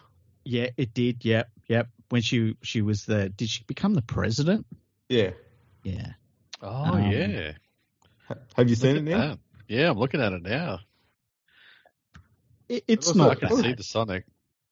It looks a little bit also a bit like the headwear that Rooster Man wore. The Rooster Man. Who's the Rooster Man? Yeah, the mad Roosters fan who wears that weird get up on his head when he goes. Oh, yeah, that guy. Yeah. It just looks like it's not mean or anything. It just looks like it's distressed, like you've just kicked it in the dick. You know what it gives me vibes of? It's like they've gone to the NFL logo designers and said, "Can you just make us an NFL logo?" Yeah. Can you take the Philadelphia Eagles logo but make it a sea eagle? Yeah, make it maroonish. And somebody said, like, okay, I've got this idea. I've got to infill the colours. And they're like, no, don't infill. Just that's perfect. That. Yeah, as soon as you start doing the stuff, it costs more money. We'll just take it as it is. It's always cool when you hear about how these simplified logos all these companies and stuff are doing, and it ends up costing like $300,000 to design it. It's like, mate, you could go into Vistaprint and done that. It's I think it looks worse. Yeah. Yeah. I think it's very manly. It's like a seagull with all the colour drained from it. Yeah, I can see that actually. It's definitely a masculine bird, isn't it? Yeah. It's like, can we make it look mean and stuff? And it's like, I can try. They've taken a seagull and they've put League Freak's eyes on it. There you go. That's what they've done. They've gone, right, how can we make this thing look genuinely, permanently angry? What's the most permanently angry thing we know of? It's League Freak. Let's put his eyes on it. Oh, shit. That's funny. It just needs a gold tooth. I know birds don't have teeth, but they've got to find a way to incorporate that in there somewhere. They should. I once made I remember when the Panthers were changing their logos, and I made a Panthers logo that was basically like the panther with a crown and a gold tooth on it. I thought that was pretty funny. It's on my website somewhere. I don't know where. That'd be salfordreds.com. There's one of them. Yeah, it's one of them. Salford City Reds, actually, .co.uk. Is that it? No, it's Salford Red Devils. Salford Red Devils. Yeah. Let's call it Manchester Red Devils. You should, actually, that's a website you should go and buy, is Manchester Red Devils. I bet that's already a website, 100%, because of the soccer team. Well, let's just type it into our little Google machine, shall we? Look it up. I'm not buying another website, Andrew. You keep trying. This site can't be reached. No, I'm not buying it. Right, well, Freaky's got his next half hour sorted out. No. You're just going to go and get the plastic out. Do you know what it's like during the middle of the year? And it's always middle of the year because that's when we record. And it's like I get smashed with one website renewal after another, and I'm just over it. Just buy some more crypto and cover it. I've got too many. I got too many. Is it 10? Or probably not 10. Oh, well, we'll get to 10. You can make a round number. I reckon it's about 8. No, how about you pay for it and it can be a round number? How about that? I might buy one when we get to the 1,000th episode. You should. What would you buy? Leaguefreak.co.uk. I think I am that one. There'll be a League Freak one out there somewhere. Yeah. You buy like the League Freak one, but for like Kazakhstan or something. Oh, no, .co.uk is available. You can buy that one as well. That'll get you to 10. Yeah? Yeah.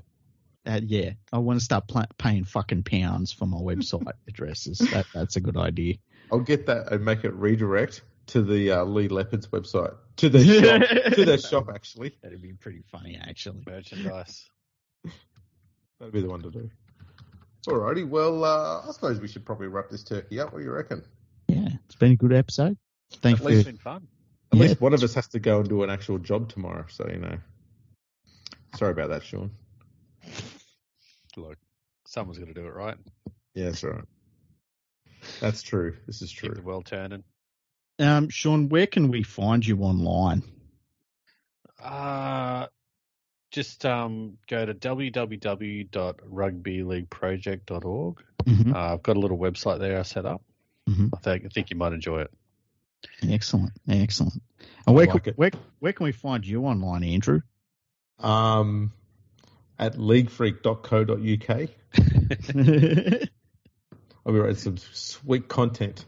Nice. About how good Wales are at rugby league. Yeah, wow. Short website, eh? I like them small form writing. That's fan sites. Yeah, fan sites. I think I could guess League Freak's website. Is it www.desperatehousewivesofmounttruitt.com.au? You know what would be good about that is that you've already got the camera set up because they're at, Penrith train station. You just need to get some better lighting down there. That would be pretty cool. These are my people. These are my people you're making fun of. How dare you? Oh, we can make it a bit even if you want, because there was a bit of murdering that went on in the car park at the shopping centre down near my house here a couple of weeks ago. I saw that. See, that stuff doesn't happen around where I live. We kill you in the bush. Yeah. It's a bit more brazen down here. Yeah. Stick with what you know, I guess, is what's going on down here. Exactly. Ropes Creek. We're going to put Ropes Creek on the map. That's our plan for the next 500 episodes.